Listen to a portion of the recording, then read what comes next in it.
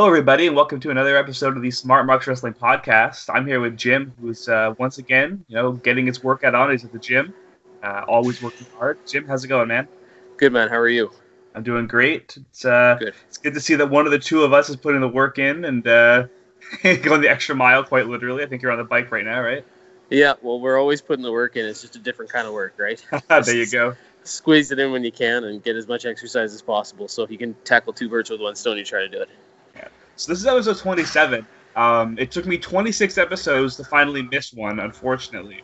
But you tackled it last week by yourself, and it sucks because it was a pay-per-view prediction show. But at least I get to be here for the Fallout show and see what happened at the pay-per-view and the subsequent Raw and SmackDown. So that's good. Yeah, it's definitely a different feel when you're doing it by yourself. It's not nearly as much fun. But I did what I could. I threw a couple clips in there from WWE videos and stuff like that just to try to make it as entertaining as possible for half an hour. Yeah, it was good. I mean, I checked it out. It would have been fun, like I said, to get our predictions in, and because we usually agree on, let's say, half, but then there's a few that we have like very polar opposite opinions on sometimes. So that's next pay-per-view. Next pay-per-view, we'll make sure we get together and we get that in. But Hell in a Cell's the next one for WWE, and that's going to be a big one. So that'll be a fun one to do. Yeah. I can already think of at least one match and we'll get into it later, but at least one match that maybe could create some kind of controversy. I think we're going to be on the same page, but I'm not sure WWE's going to agree with this with it. So we'll see. You had Gulak winning, and he defended his title in a triple threat match.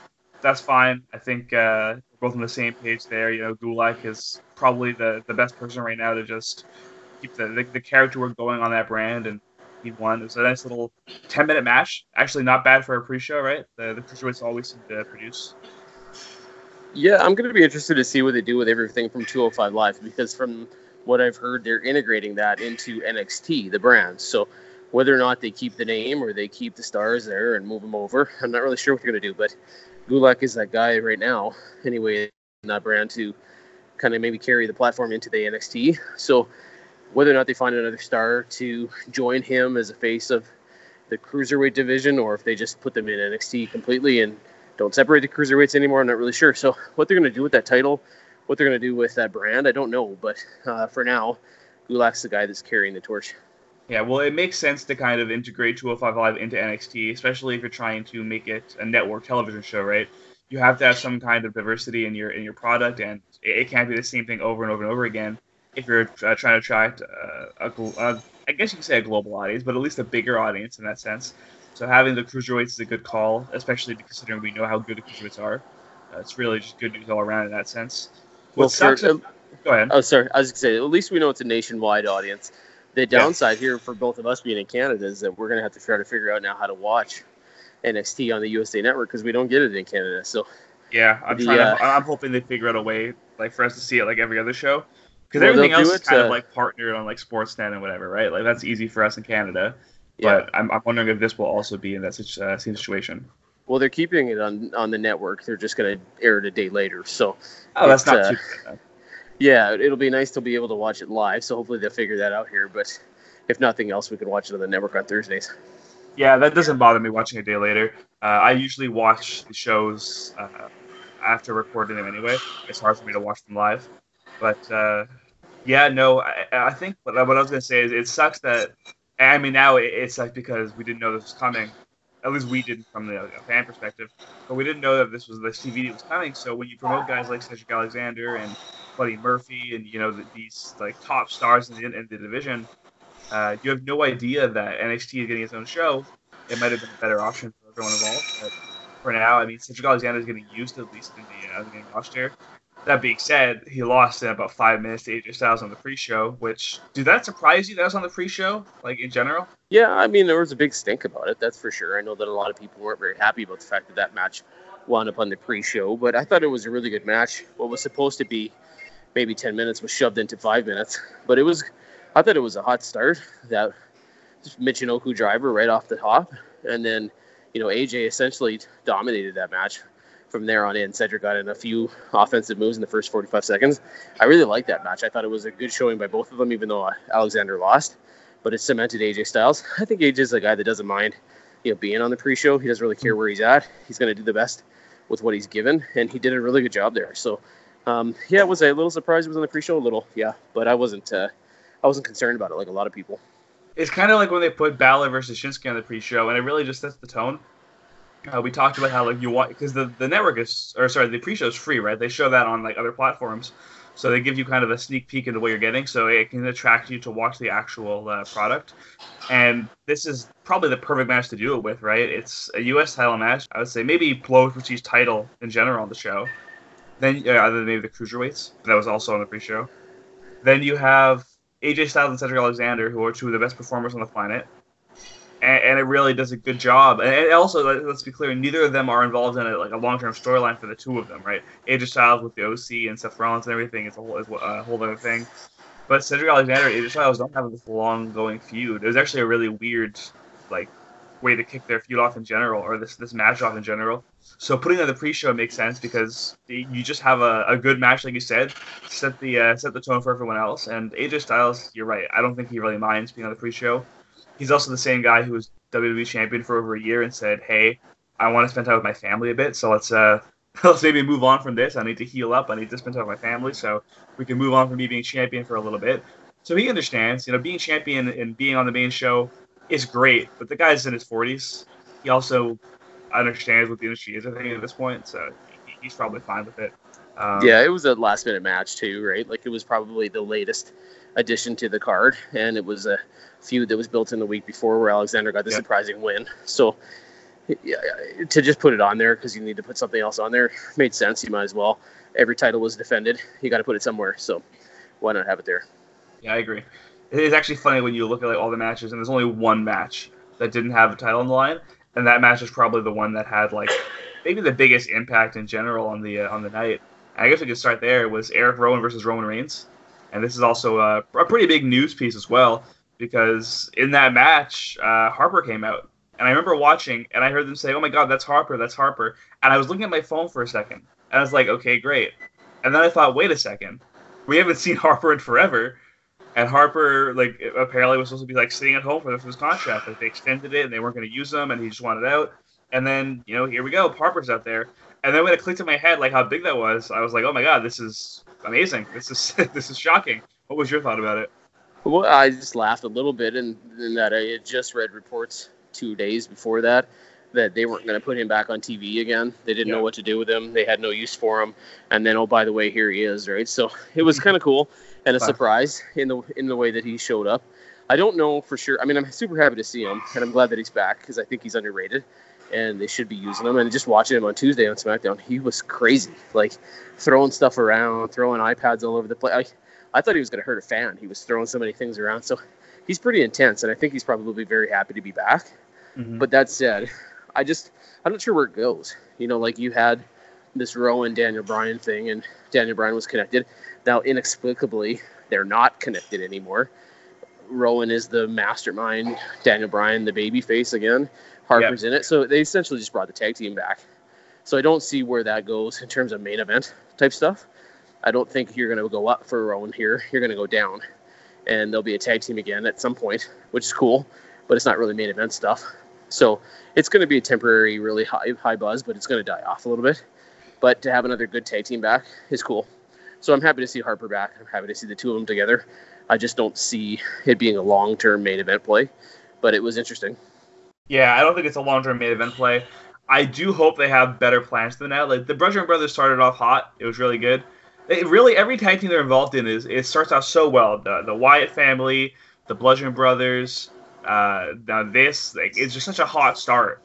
And it just always fizzles out. But having them come out, like you said, maybe the babyface turn for Daniel Bryan potentially, having Harper in general back on TV, having the tag team back in the division, it's all positives. And we'll just see how big it is. But I think you're right. I think the buzz dies down sooner than later. Yeah, I just was waiting for Bryan to be somehow involved in all this, and it doesn't look like he's going to be. So that was kind of a shocker for me. I thought maybe, sometimes it doesn't make sense when you beat up a guy who's part of your storyline. Like when he joined joined the Wyatt family the first time, took a beating only to double cross Bray Wyatt. Yeah, I was cool with it. It was a neat little storyline, but some of it didn't make sense. Why do you get the crap kicked out of yourself? Simply so that you can surprise a guy later. well, I figured that might be what they were doing here. But now this is the second week. He's had the crap kicked out of him, and he's not turning. It looks like he's going to be the babyface again, which is an interesting choice for his character. I don't really know what their plan is, and can you maintain something long-term with Daniel Bryan? I don't know where it goes, but at the end of the day, I'm just happy that Harper's back because he deserves to be. Yeah, I mean, totally agreed. So switching gears, we have a really short match with Bayley and Charlotte. Kind of surprised me because we've seen, finally for the first time forever, Sasha Banks and Bayley are on top of the division as far as storylines go. You know, they're both main event. Instead of being a tag team at WrestleMania, they're both now in the top title feud. Sasha chasing the title and Bayley defending it. And then you also have Charlotte and Becky, so the 4 horsewomen all there involved. And you give us a match that's under 4 minutes long. Kind of weird. Ideally, I'd imagine it'll be it'll kind of step things up for a future story or a future match between these two, or maybe the 4 of them. We've seen them all on TV together. But yeah, 4 minutes, kind of disappointing. Match wasn't bad, but how good can a match be in 4 minutes, right? Yeah, it's an interesting direction they're taking this Bayley thing. She's a heel when she wrestles, and she's a heel because she's friends with Sasha Banks, who's a heel. But nothing else is a heel. She still has her Bayley buddies. She still hugs everybody. She still comes out smiling like crazy. Like she's half babyface, half heel. And in the meantime, Charlotte is sort of going back to babyface, but still a heel. Sasha Banks is a for sure heel, and Becky Lynch is a for sure babyface. But they're tweeners in a way. And I predicted on the last show that I think they're going to flip these guys at some point with the draft coming up. And we'll talk about that in a bit. You know, Charlotte maybe comes to Raw, fights with Banks. Bayley and Lynch go to SmackDown, fight each other. So right now they're feuding with the opposites. They're going to end up feuding with each other later. But I predicted either both would change hands or none would change hands. And that's what happened. None changed hands. So I think eventually Banks is going to get this thing, but it was a good finish. Didn't happen. The Bayley match I thought was neat in that she used the turnbuckle to sneak in a win and then ran away. Yeah. I thought that was kind of funny. Short match. Yeah, I was fine with what the product was, but I wish it would have been a longer match as well. But I think you're right. Maybe setting things up, not between these two necessarily, but like switching flipping the script a bit and having the other two fight. Yeah. Well, I think the idea of the short match was just to cement the idea that Bayley was going to sneak a win any way she could and then just ditch out of there. So maybe she got make a quick her a win. heel, like you said. Finally get the heel character in. Right. If you cheat a win and then run, you're pretty heelish at that point. So I think that's what they were going for. Yeah, cheating and being a coward, the classic heel trope. That's right. So we talked about it briefly, but like Sasha versus Becky, that was I think like 20 minutes or so. I really loved that match. I'm a huge Sasha Banks fan. Having no finish is interesting. I was cool with it. I liked the match a lot. I guess there was go ahead. Technically a finish there in that Becky Lynch got disqualified, so she ended up losing. And Sasha Banks won. She didn't win the title. What I liked the most about this match was how good Banks looked in the match itself. I thought coming back was a hot thing for her to come back, but after she arrived, I thought she was pretty dull. Like her promos weren't all that good. But the Chronicle thing that she did on the network was really good. And then the match itself to follow it up was extremely good. And that was the best I've seen her look since returning. And that's a good sign, that she had a really strong match. She pulled off a lot of good moves. There was chemistry between those two.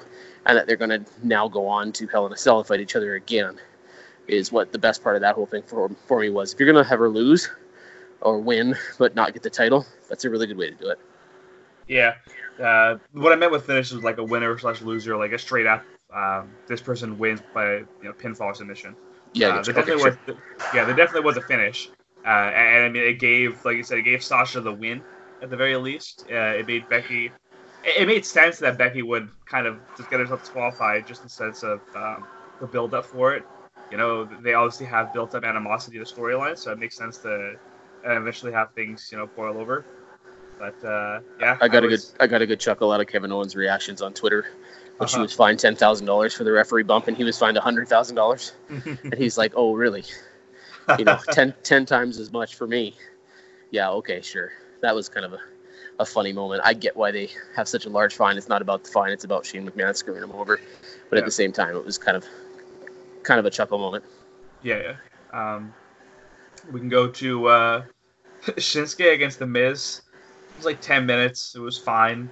It was nothing wrong with the match. Nothing stellar. Both guys got their moment, I guess, on the card. There's no reason to talk much about it, I don't think.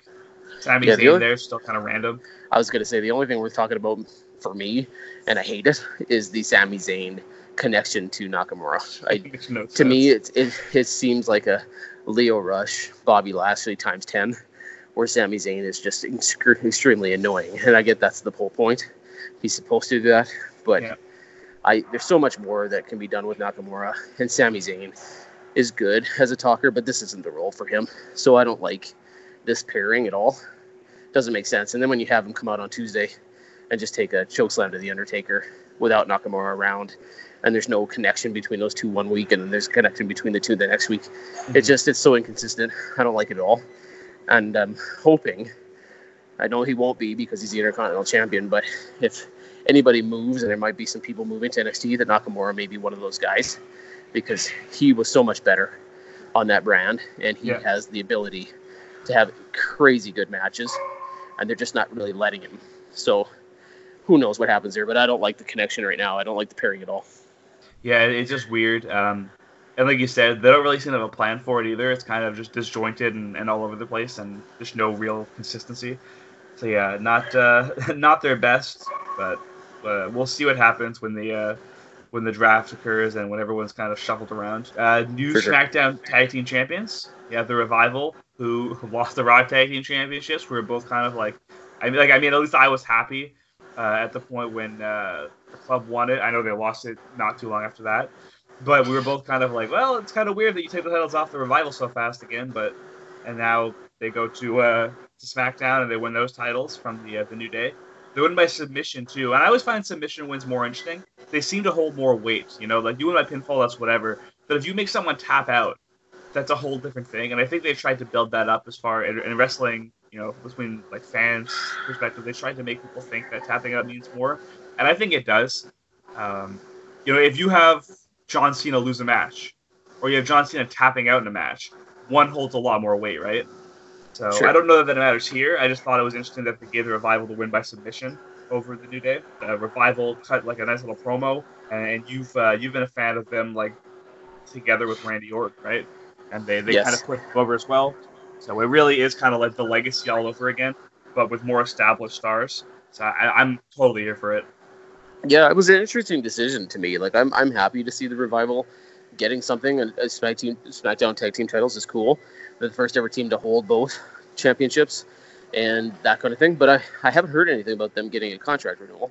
So I was a little surprised to see them get the titles. Even more surprising was how they did it. The idea that they could have pinned Woods and then chose not to and went for the submission hold was almost like a setup that they were going to end up losing somehow, right? Like they had the match won.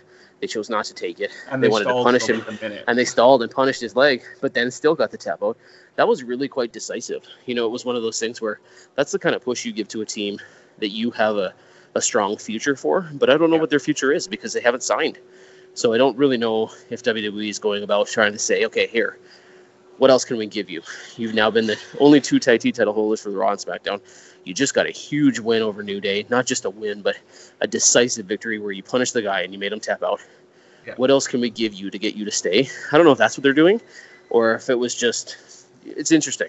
And I was a little surprised by it, happy, but a little surprised. It was decisive, like you said. Sometimes you'll have, like, even in like ladder matches where the guy's up there and like something messes up and then they go back up and they win it again. You're like, okay, well, why didn't you just do that a minute ago? But this one, like you said, there was no like mistake or anything. They just made it very decisive, and it'll be interesting to see. Maybe they do have new contracts and it hasn't been announced yet. Maybe they just don't know what their plan is, which, let me tell you, that would be shocking if WWE didn't have a plan for something and did it anyway. Yeah, it was absolutely 100% a conscious decision to have them not pin him and then submit him. And I thought that was interesting because it really makes them look strong, especially over a team like the New Day. Yeah, New Day and the Usos, I think, but maybe New Day more so. They're banner captains, rather they're going to be the flag bearers, where if you beat them, that's really where they're trying to give you a push. I know at some point you have to beat them to win the titles. I guess we can go right into the other tag team match then. We have new Raw Tag Team Champions. So that was very short-lived. Seth Rollins and Braun Strowman, and Bobby Roode and Dolph Ziggler. Yes, Dolph Ziggler are champions. There you go. You're probably the happiest guy in the building when you found that out. So, yeah. I was when I called that match and predicted it, I was about 50-50. Technically, I said that Rollins and Strowman would hold on to the titles because I didn't see Roode and Ziggler going over. That said, I think they're a good tag team considering that when you throw guys together, it doesn't often work. But I like Roode and Ziggler together. I think they're a strong group, strong tag team. And I get why you can use that storyline of Rollins and Strowman having friction and it costing them the titles. But what I didn't like was how weak it was. You know, it was like the loss was Strowman barely bumped into Rollins, and then all of a sudden Rollins got pinned. It wasn't a very pronounced, it wasn't a double cross, but it wasn't a huge screw up, you know what I mean? Like normally when that happens, you blast a guy with a chair by accident, or you give him a power, like something that's devastating. There was no devastation in that match. It was just, oops, we made that mistake. Oops, it cost us the title. Oops, let's move on. More surprising was the finish of the singles match, but we'll get into that in a second. But I just didn't think that title change. I made sense why they did it. I just didn't think they did it right. But that being said, I'm going to take any kind of Dolph Ziggler win any way I can. I'm not going to. I mean, I've seen him get screwed so many times to the point where, at this point, just get the title in his hands and just let him run. It's like, football, get the ball in the guy's hands and let him run with it. Put the puck on the guy's stick in hockey, let him go. Basketball, get the ball in the guy's hands again. You just want to give your star players the ball or the puck or whatever it is and let them hopefully get to the end zone or score a goal, make a basket. And I trust Dolph Ziggler to do it. I don't trust WWE to do it. Like you said, it could have been better. I'm cool with it. I was just going to say, what I don't think you're going to love is that, to me, what I'm watching right now is the setup for Roode to extend and be the singles guy that comes out of this pair, right, which Dolph Ziggler often does. He elevates his partner onto bigger and better things. Yeah. I see that again here. So you're not going to love that because I think at the end of all this, Roode's going to get the push and Ziggler won't. But for now, they're a really good team, and I like that. I mean, to be clear, I'm also really upset with how Bobby Roode's been used. And if it wasn't Dolph Ziggler, Bobby Roode might be the guy that I talk about every single week. So I'm okay that Bobby Roode is maybe getting set up for this. Or sorry, Robert Roode. Yeah. I love Robert Roode. I've talked about him forever. And I prefer the Robert Roode character going back to his day in TNA. So I'm cool with both of them. I like them together. It's kind of random still, but you have to use your champions, you think. So that's something. Dolph Ziggler seems to be there a lot, though. So someone that we didn't think was going to be there a lot. Well, yeah, for a guy that we didn't see forever and didn't know if he was ever coming back, he sure is around a lot. I'm a Dolph Ziggler fan. I'm not even that big of a Dolph Ziggler fan to the point where like I should have this gimmick going, but I'm okay with it. I'm okay holding that.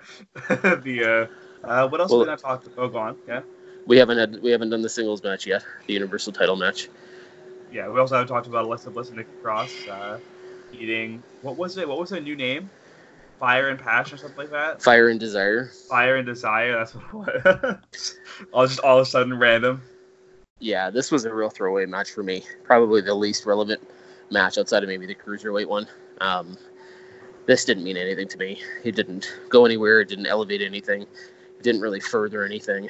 I barely paid attention to it. I like Bliss and Cross. Even as a team, I'm sort of okay with it, but this match meant nothing to me.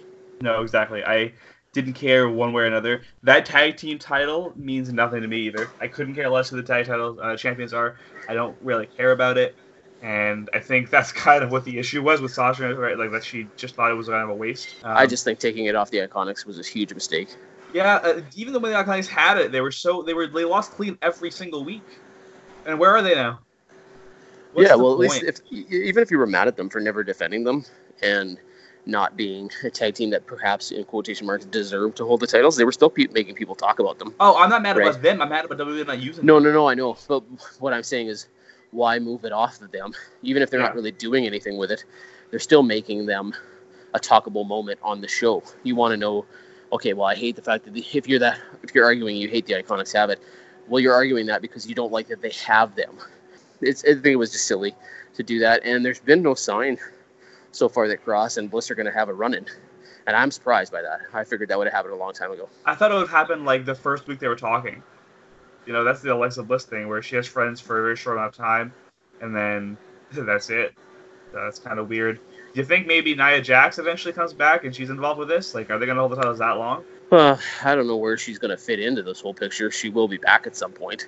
And maybe, I don't know where her injury situation is and how far away she is from returning, but I think when they do bring her back, it should be a bigger situation than the tag titles. Yeah. Will she be involved with Bliss somehow? Probably. We had Kofi Kingston against Randy Orton for the WWE Championship. Good match. Always a good match between those two. The storyline kind of fizzled over to me after they used like they talked about the stuff from 10 years ago, and that was great. And then they had their match, and in my mind, I don't really care much about the storyline anymore. I don't really care about Randy Orton in a main title picture. I love Randy Orton a lot. I don't think he should be a world champion anymore at this point, not based on his current character or gimmick or anything. Yeah, they're definitely going. I mean, we're going to talk about SmackDown here in a second and the development that happened here on Tuesday. But they sure are going all in on Kofi, and that he's beating everybody now, with the exception of maybe his next opponent. But yeah, this just cements his, spot as a champion, his ability to beat the top contenders, to beat legends, to beat guys that have been around a while that you might think have a shot. Kofi just keeps, coming out on top after all this. So they really are giving him every possible option and advantage that they can to make him a credible champion, and I like it. I'm okay with it. Yeah, it's been a while now, and I'm actually really happy that he still has it. And like I said, if anyone's going to take the title from him, I really don't think it's going to be Randy Orton. And I mean, that seems to be done now, right?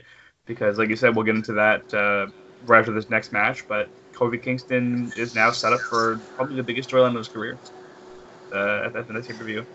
So we can end the pay-per-view with Seth Rollins against Braun Strowman. I liked the match a lot, actually. I thought it was really good. I thought both guys looked really good. I don't want to say the right guy won because I would have been fine with either, but it makes sense if you're going to push Seth Rollins to really push him through the moon. And, like, not to the moon, let me clear, through the moon. You want him to go beyond it. And putting him past Brock Lesnar a few times, and then Braun Strowman. And... Yeah, I didn't like it at all. I was not a fan. I was not a fan of Strowman losing again. This is about the fifth time that he's tried to win that title, and not just lost, but been pinned.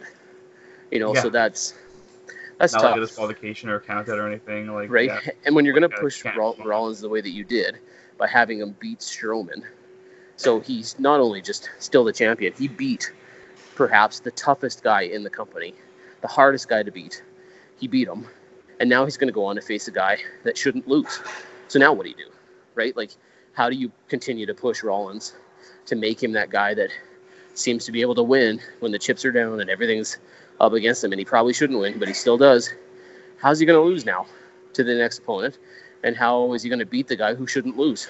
So it's a sticky situation, right? No, I think that's the point. You push Rollins to the moon, and that's what we're going to get into. You push him like through the moon and have him, you push him as hard as you can, and then the Fiend comes out. And you know that Rollins is unstoppable, and then Rollins loses to the Fiend. If that's what they do, right? Well, that's what they should do. There's a potential here for a huge mistake, right? Like, you can either stop Rollins' momentum right in the tracks because he beat the toughest guy to beat in Strowman, and then he loses, back. Right? Or you can have the Fiend lose, which would be a huge mistake. Yeah. Like, that would be silly to put him in the Universal title picture so quickly and just have him lose. And he's technically only fought one match. Mm-hmm. Why would you do that? So it's the best looking situation. squash match in history, though. Well, yeah, this could be a real lose-lose situation. So it's a tough one to wrap my head around. And you didn't need to put him in the Universal title picture yet. So it's a good match. I'm looking forward to it. I just think it's a couple months too early. Yeah, I mean, that's fair. But if the Fiend wins, are you going to still think that? Or do you think that that's only the case if Rollins wins? Yes, I think it's either way. No matter who wins, I think you screwed this up because I don't love Rollins. People who have listened to this podcast know that. I respect him. I think he's a good wrestler. I understand why he defends WWE. He's popular. I get all that. Do I like him in my top 5, top 10? No, not really. But I understand why he's a champion, why you want to make him, one of the faces of your company. Mm-hmm. But if he loses, you stop all that. And then if the Fiend loses, you completely screw over all the momentum and build-up you've done for the Fiend. So someone's going to lose out here in a massive way, and I don't like that. It doesn't make sense to me because you're in a cell. Yeah. There's going to be a winner, right? Well, you can't not have a winner. Yeah. We've seen in the past people come to the ring and stuff. Kane. Wait, Kane? Why would Kane be involved in the Fiend? Oh, wait. Well, Kane had a very big involvement with the Fiend on Raw when he got attacked by, and it was in Knoxville County, Tennessee, right? The mayor Glenn Jacobs. He ended up winning the 24/7 championship. He ended up losing the 24/7 championship. But the biggest thing was he got attacked by the Fiend, and I thought that was great. And I mean, let's be clear. I don't think he's going to come out in the Hell in a Cell match, but it's just funny, like when we say that there has to be a winner, and Kane's the most obvious guy to like come through the ring in a Hell in a Cell match. It's just funny. But yeah, no relation, I don't think. No, I thought Raw was really good, actually. This week was an excellent episode, that included. So, and it was ironic that there was no McMahon, no Triple H, and no Kevin Dunn. It was all Paul Heyman. So that can't be a coincidence that he was running that show by himself, and the show was one of the better shows I've seen in a long time. Yeah. I also thought one match, and we'll talk about it now too, the King of the Ring final. So, unfortunately, I was right, and I don't think there was any surprise here. But Baron Corbin won King of the Ring. It is what it is. That match was really good. Unfortunately, I think he's going to make a good king. No, I'm fine with him winning now based off the finals. But when you have guys like Ricochet and just the people that in Cesaro, people that you think should have been further in it, and then like it was very clear from the beginning it was going to be Corbin, right?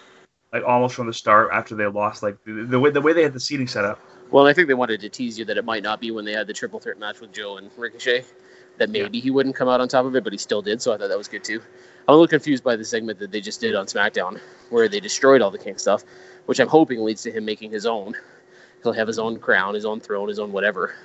But I hope it's not just discarding the idea that he's the king. Because that would be the most Baron Corbin thing ever, like Money in the Bank and everything, and you just get rid of it right away. I thought the same thing. Yeah, it doesn't make any sense to me. Like we said, I think he makes sense as a heel to have the crown and everything. I just wish the tournament itself would have been better. And also, it's kind of weird to me that Chad Gable got like this huge push. And again, I want to say this: their match on Raw was really good. One of the best matches I've seen in a long time on Raw. Yep. So I think there's always going to be, when you have somebody taking over a show, I don't know how much Bischoff is involved in SmackDown or Heyman involved in whatever, but I think there's always going to be that one or two, three guys that you see that no one in the past has seen, whether it's Robert Roode or it's Chad Gable or it's Cedric Alexander or whomever, that you're going to be that guy. He's the first to really give that guy a shot. I think that's what's going on with Chad Gable. Which is good, because Chad Gable is really good. Is Chad Gable a world champion? No, probably not. But is Chad Gable able to wrestle in really good matches and be put in really prime spots that aren't your main event? I think so.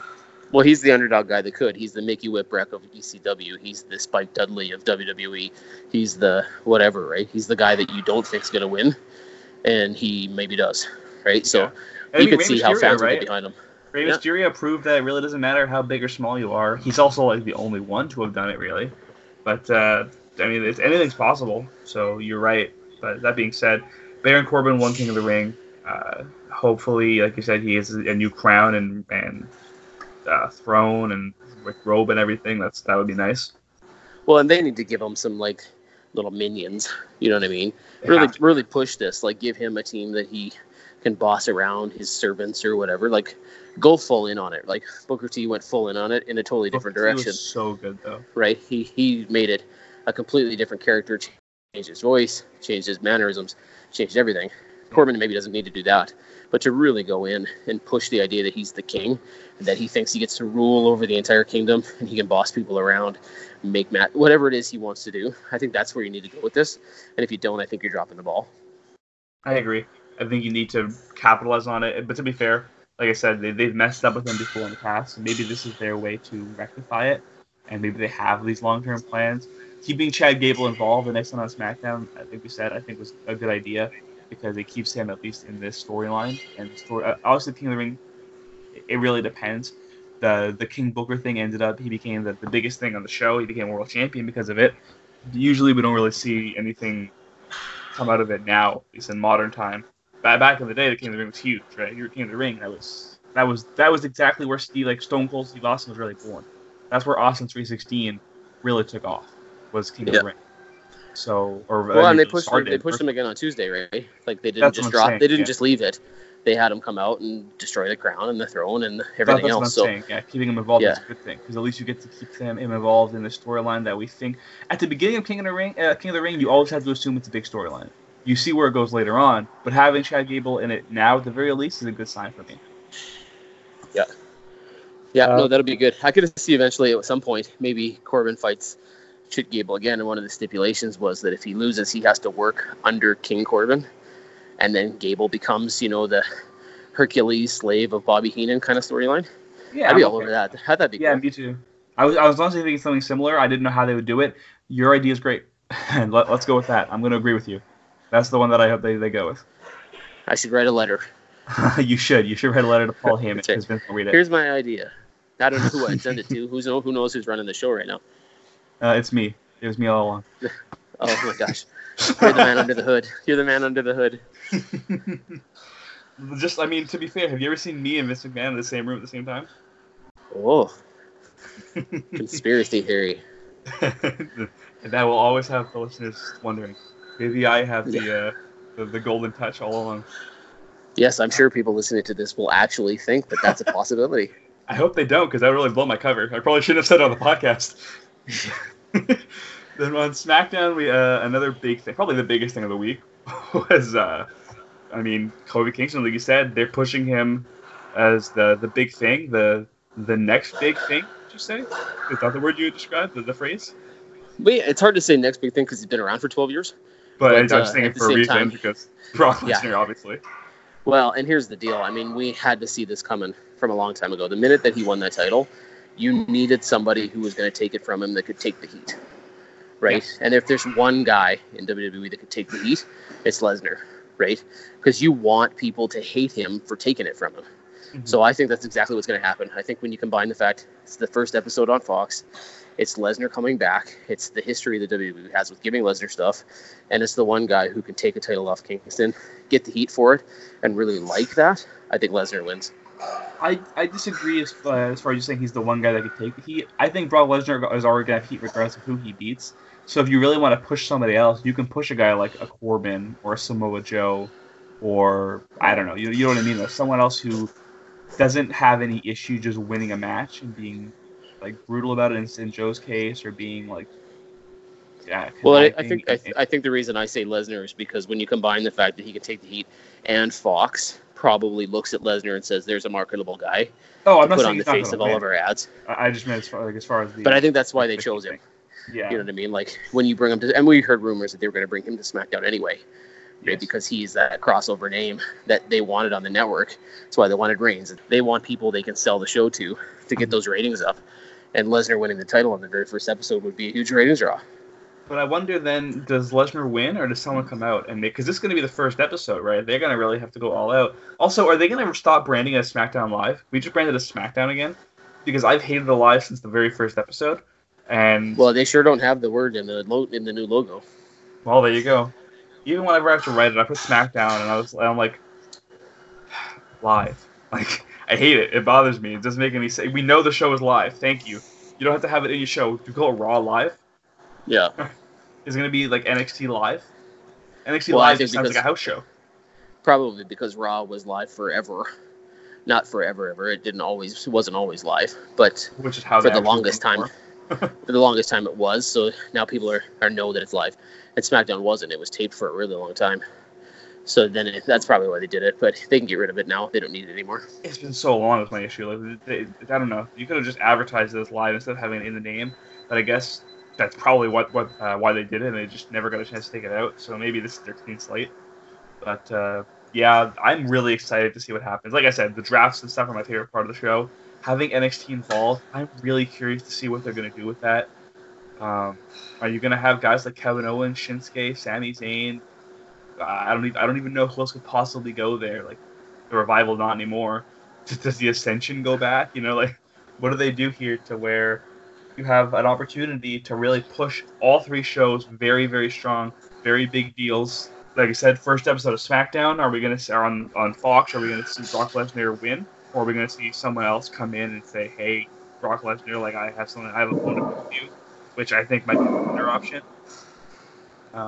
Yeah, I'm curious. Who knows? Maybe it'll be Cain Velasquez or something. Oh my God, I didn't even think about that. Maybe it'll just be Cain. Yeah, I don't see that happening. But I mean, he's that guy everybody seems to want right now. If you saw his match in AAA, it was unreal. Like he was so good. He's flying all over the place. He seems to have picked up the business really quickly. And he's another name that you can market, right? So. And he has history with Brock.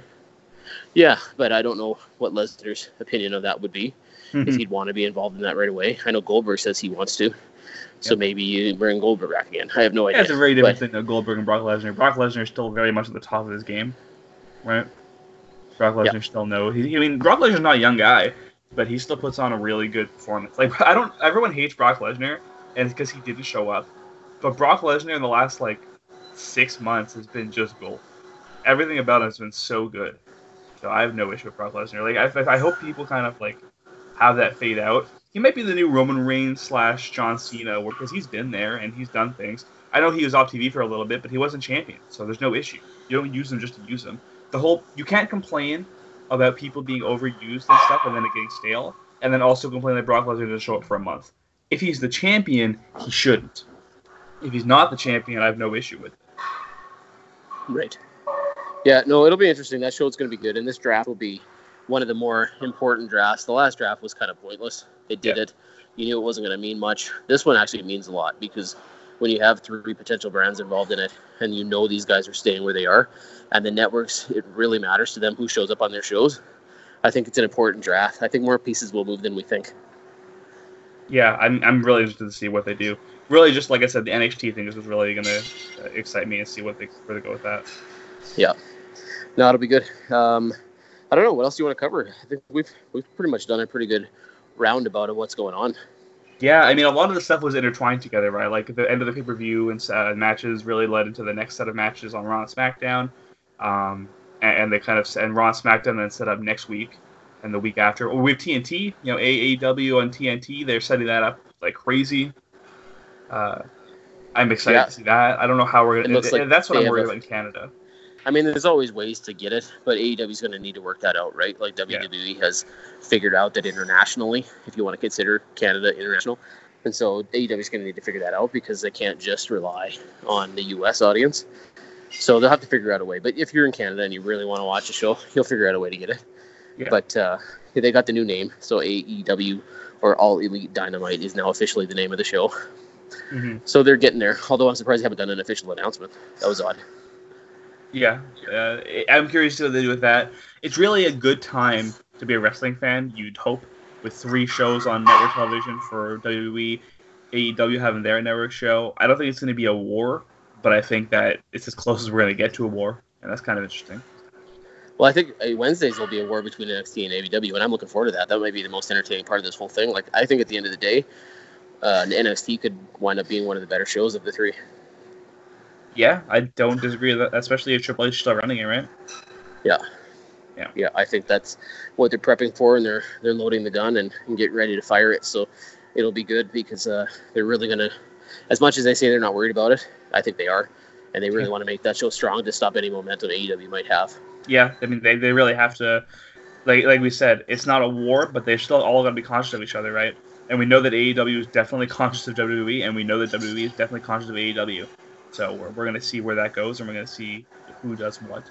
But yeah. I wonder when the first real shot's going to be made. Like, we've already seen shots back and forth, like actual direct shots. But tonight. I wonder now that they're both on... What? Tonight, I'm sure that NXT will inadvertently or subtly fire shots. And if it isn't a shot directly at AEW where they mention them or say anything about it, I think there's going to be enough stuff happening on that show tonight that you're going to be like, holy crow. Like, NXT they mean business, right? Something's happening tonight that's going to be big, and I think that will send a shot right away that AEW is going to be like, oh. Yeah, I can see that. That was a very fast response. As I was saying it, you said something, I was like, wait, what'd you say? And I thought you said tonight, and apparently you did. Yeah, that'll be interesting. And it makes sense, right? You have the first, you're the first name on TV, right? You're the first of the 4 that are going to get that chance. You better make the best of it. Yep, that's why they did it. That's why they're moving 2 weeks early, right? They want you to see their show, to stay on their show, and the only reason you're only getting an hour tonight and an hour on the network, and the same thing next week, is because there's 2 episodes of Suits left on USA. If it wasn't for that show, they'd be doing 2 hours live. Yeah. So they wanted to get that in. I'm sure they're bummed that they're being bumped by Suits, but at the same time, they want that audience now, and they want to have them there for 2 weeks so that they don't switch the channel. Yeah, I agree. All right, man. That was a good show. We covered everything. We'll be back here next week talking wrestling again. Just before we go, I should remind you guys that we are on Anchor.fm. You can find us on iTunes, Google Podcasts, Breaker, Podbean, wherever you find your shows. And once again, this was episode 27, I believe, of the Smart Marks Wrestling Podcast. Is that correct, Jim? That is correct. Yes, episode 27. And, yep, they're flying by. Yeah, they are flying by. We're already over half a year in, right? Yeah, it's crazy when you think about it. Yeah, it's actually a lot of content, and it's been fun. I've enjoyed it. I've technically just done my half a year mark. You did yours last week, so congratulations, you got there early. Well, there you go. You'll get to do one show on your own one day.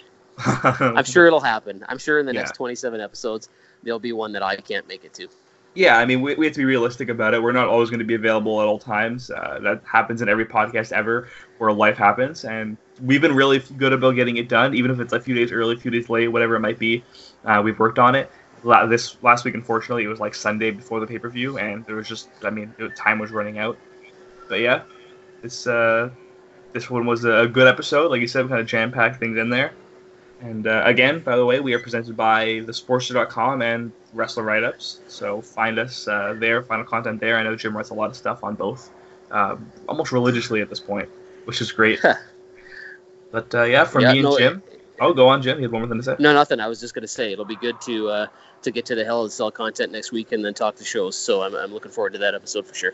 Yeah, it'll be good to kind of go into another pay-per-view right away and everything going on there as well. So that'll be good. Awesome. Okay, buddy. I appreciate you running the show this week. Okay, yeah. Take care, man. Okay, talk to you next week.